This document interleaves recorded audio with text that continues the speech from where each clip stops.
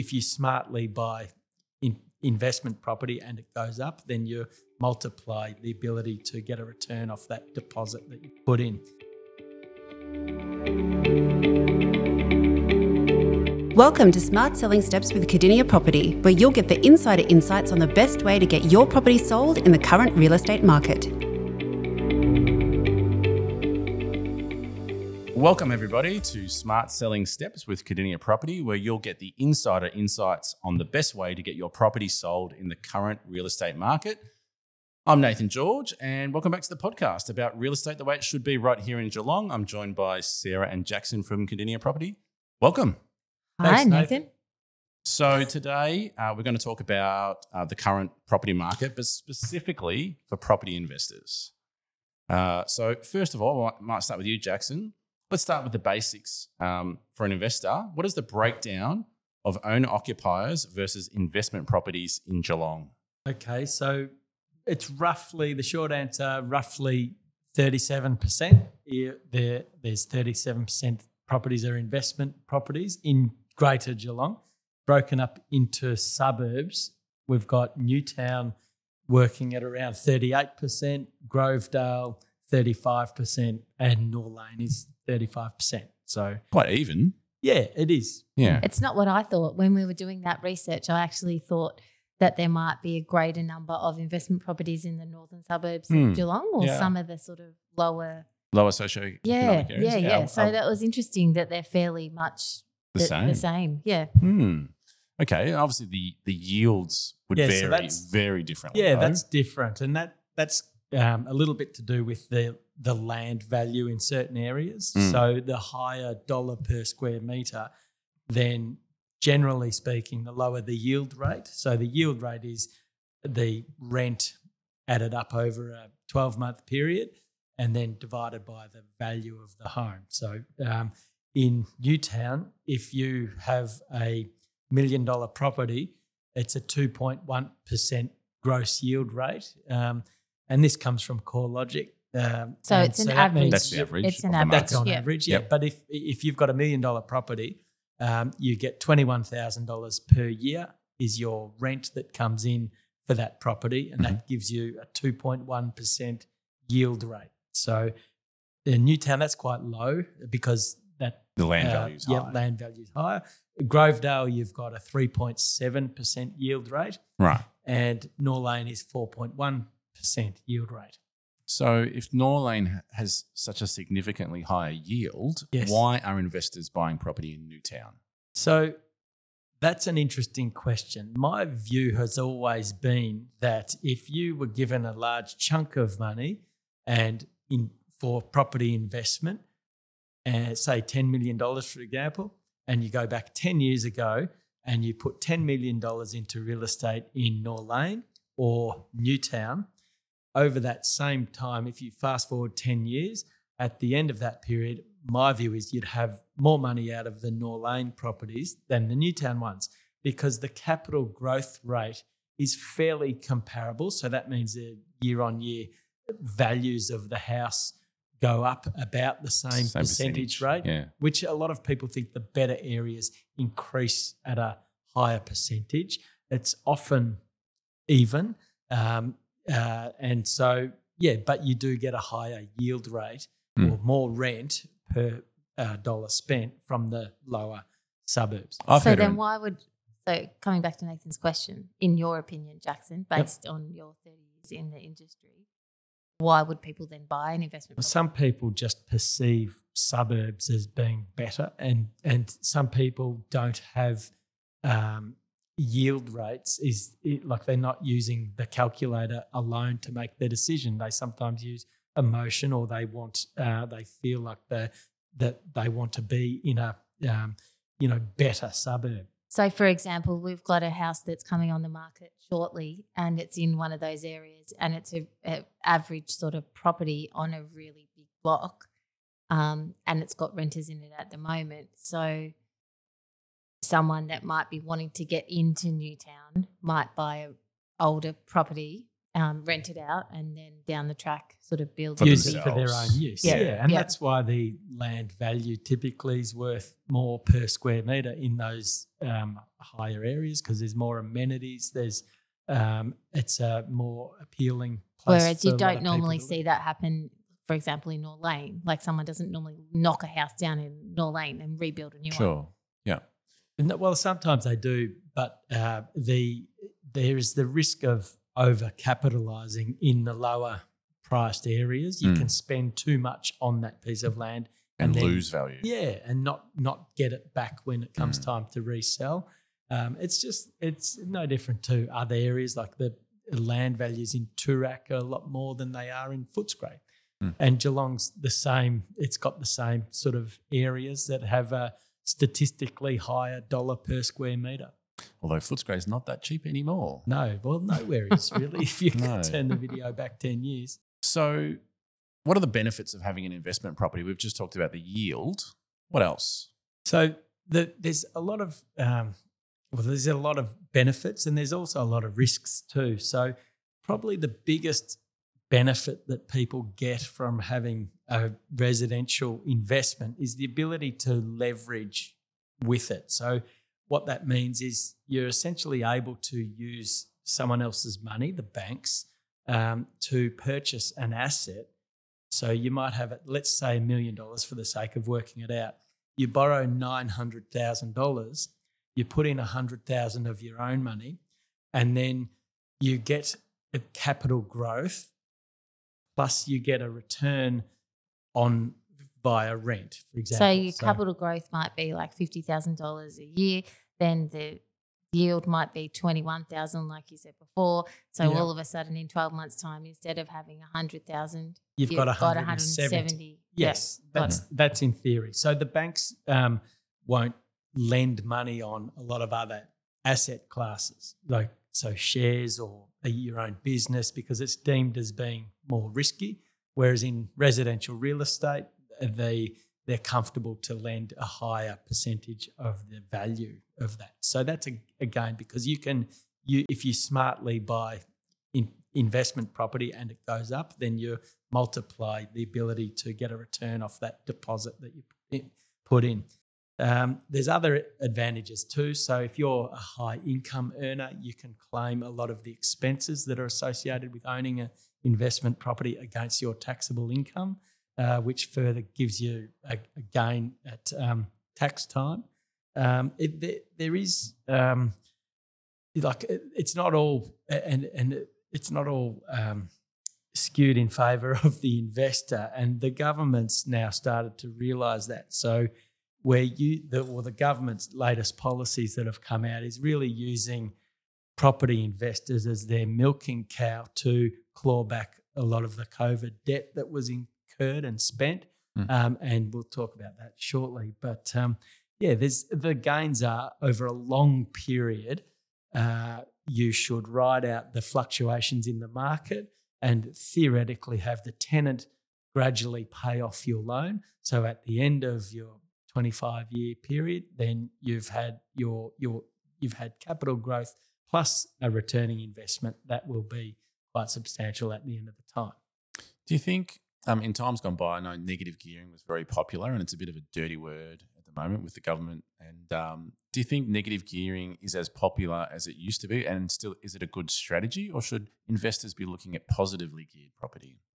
Well, unfortunately, the investors haven't really got much choice because it's negatively geared just simply means that the gap between the income and what you pay out is negative. So your loan repayments might be $30,000, your rent might be $20,000 that you get coming in.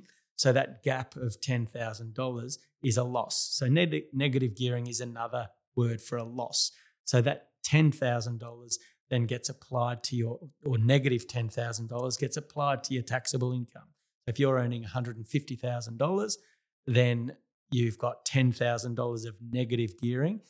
Essentially at tax time, your income comes down to $140,000, and that you get a refund Reduces from the that. tax. Yes. I think some people think that negative gearing is some kind of free money that you're getting a bonus, but it's not a bonus. You're still paying the loss. No. You're just reducing That's like that when loss. people say, like, as a business owner, and you would hear this, I imagine. You can claim that. Just put it on the business. You can claim it. Still It still costs you has to money. come Exactly. from Yeah. somewhere, doesn't it? And they say that one of the best ways to sell something to a male is to tell them it's a tax deduction, and which is this negative gearing, and a lot of the guys think they're saving money, but when it's a cost. But the vice versa too. On the other side, you can also use the fact that it's on sale or a bargain, which often would work with you, I imagine. Sarah, Well, there's a when good you're tip online for shopping. any other maybe females out there that are trying to justify something to their spouse.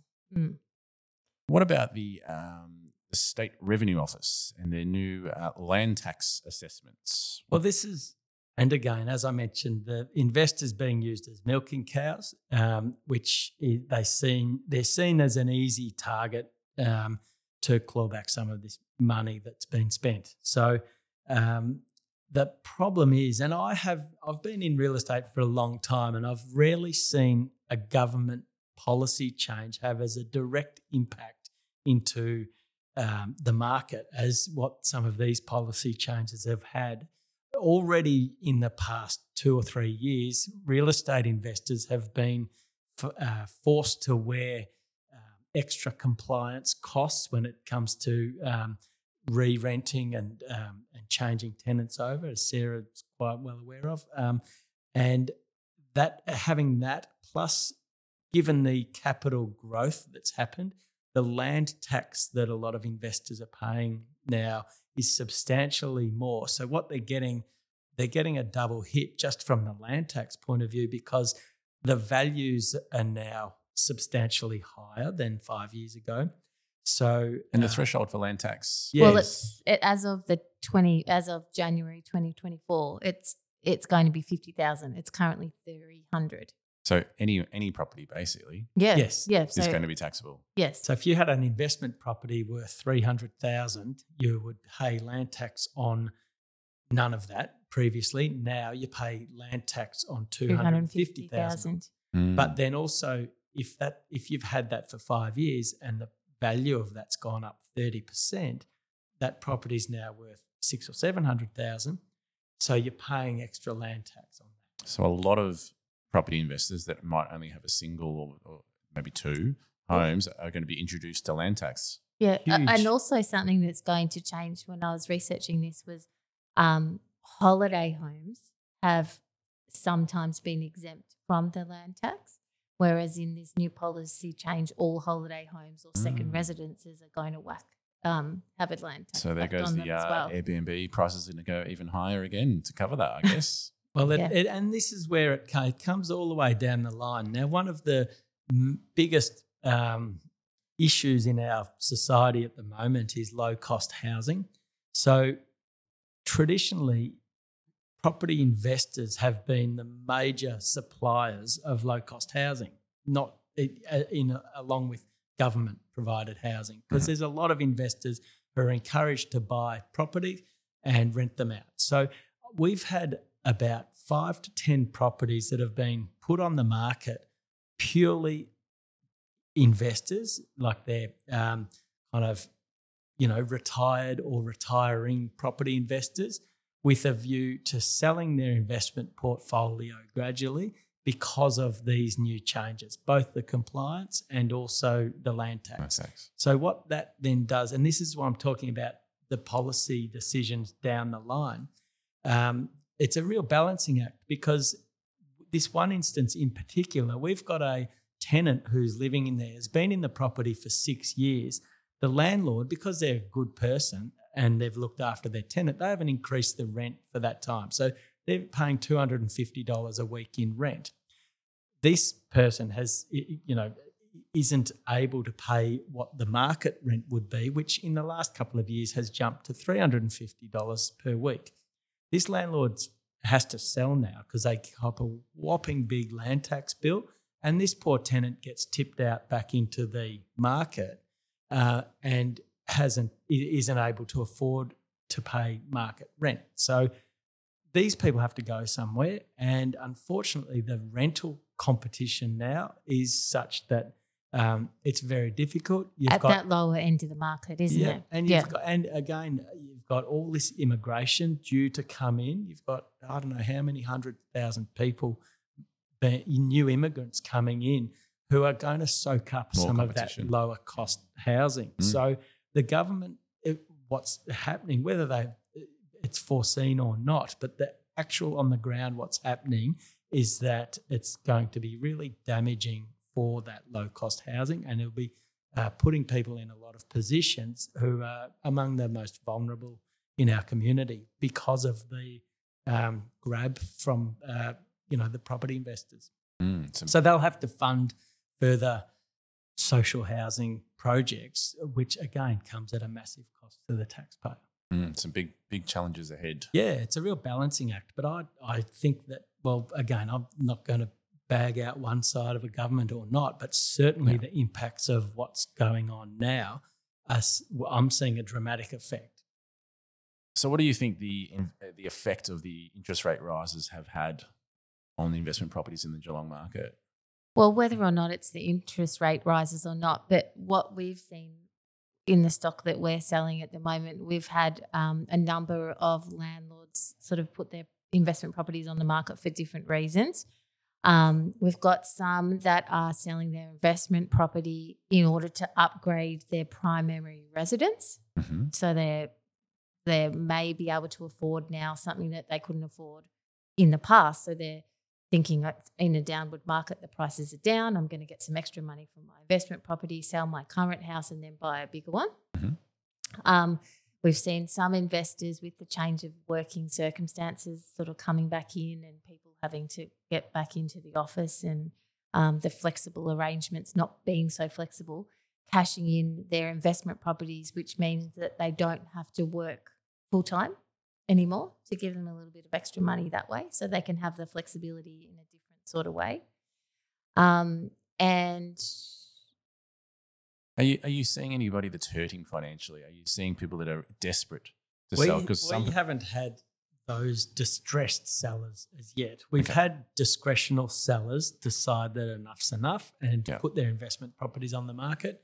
There hasn't been that element of people who can't afford to pay and are forced to sell. Because we talked in a previous podcast, we talked about that second cliff that's coming. I still think that is in play. Yeah, I reckon there might be a few people coming through that may not. It's actually, if that was you and you were in that circumstance, that's really hard and that's really emotional, and it's probably something you might be a little bit embarrassed about sharing. Well, you might have bought a property that was cash positive 18 months ago and it's anything but cash positive now. Yeah. So it may be that, I'd like to think that we have really great relationships with our vendors and we sort of and we do aim to collect all the information so we can help them and put their, best interests at the forefront all the time.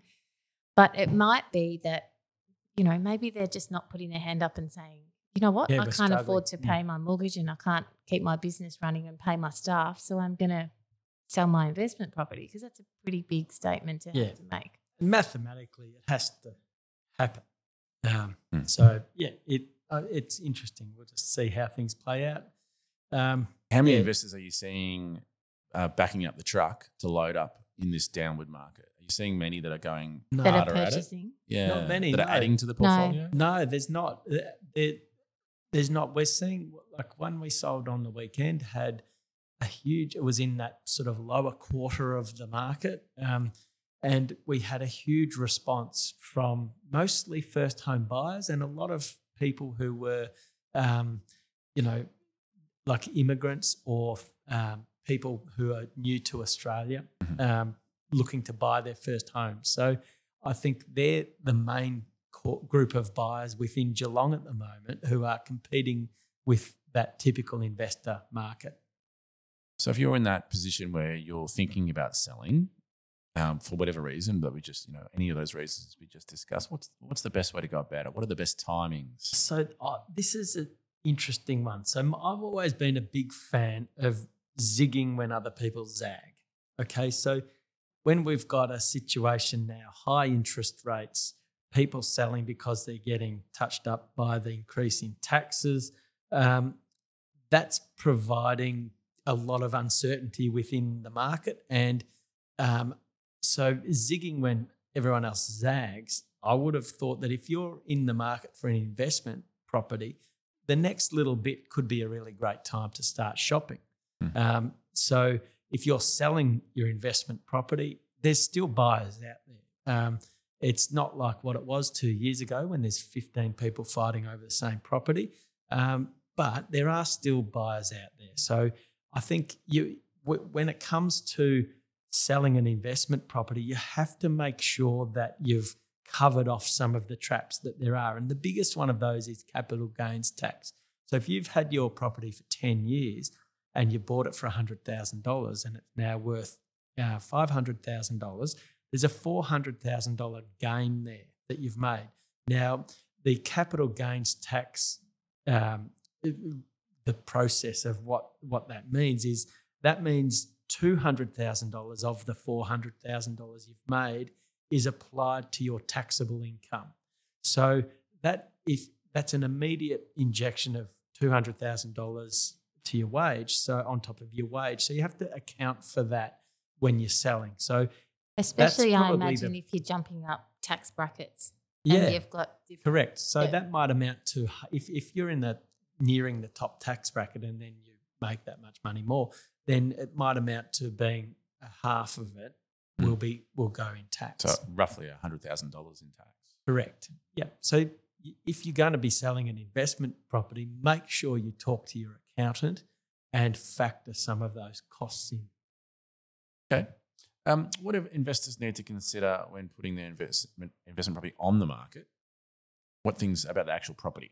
So I'll speak to one that we've sort of been working on recently, in that their owners live in Melbourne. They've got an investment property down here in Geelong. They haven't actually been to the property. They saw it once when they bought it like 6 years ago, but they haven't been to it. We've recently taken over the property management of it, and it has been fairly undermanaged, one would say, in relation to the maintenance of the property. Okay, looking a bit tired. Yeah. So what we suggested to them was to get a building inspection done on the property before going to market. And come and have a look yourself. Like, don't rely on other people. It's a massive chunk of money to have out there. You want to get out of your armchair and into the property so you can have a look at it and maybe meet the tenants, because you have to remember that you have to treat your tenants. Well, it's their home, isn't it? Yeah. It might be their property, but it's the tenant's actual home.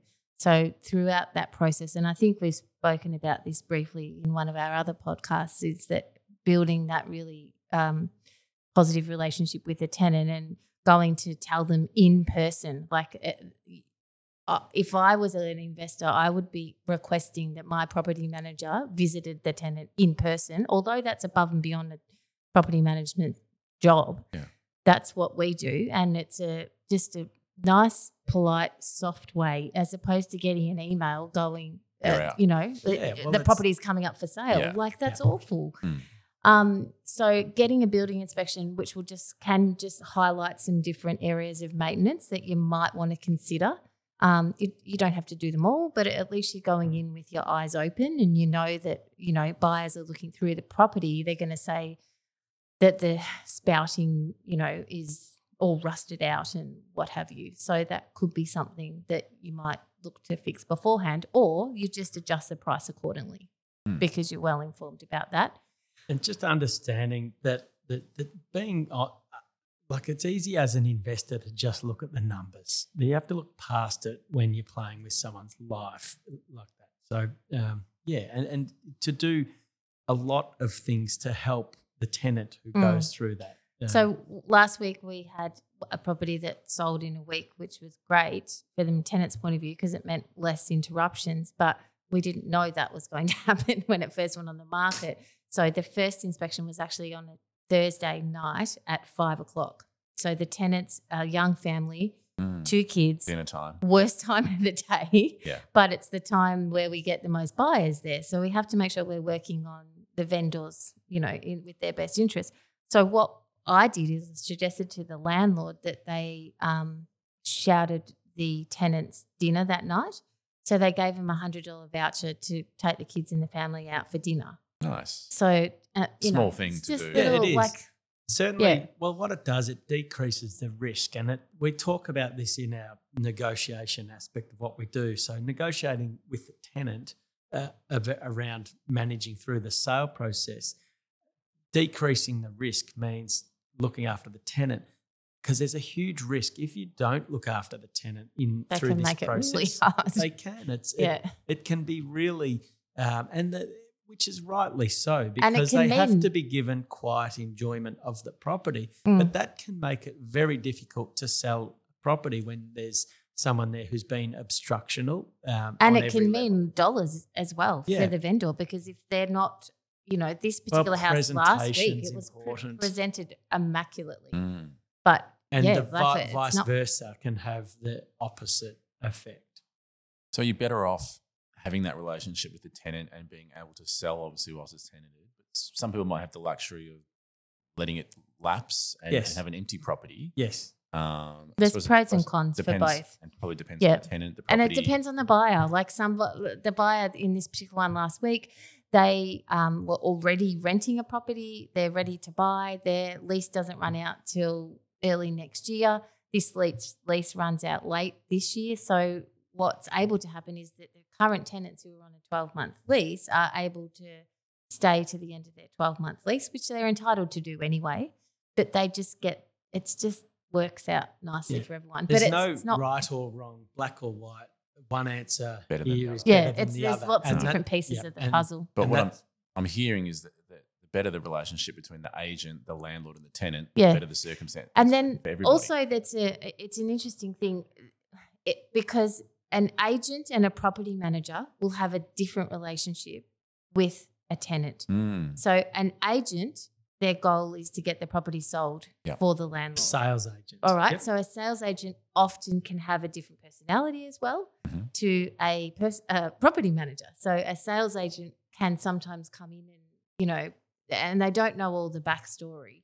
Whereas, so my tip is, make sure the sales agent and the property manager are actually on good communication terms and that they're both across everything that's happening Yeah. with the people and the property. So coming back to it, when you're talking with tenants through this process, it does come back to what we train in our whole office in negotiation, which is based around the quadrant strategy, which is using detachment, knowledge, relationship, and risk. So the detachment aspect enables us to have conversations with both the landlord and the tenant without being terribly attached to the outcome, that can shape things in a way that's mutually beneficial.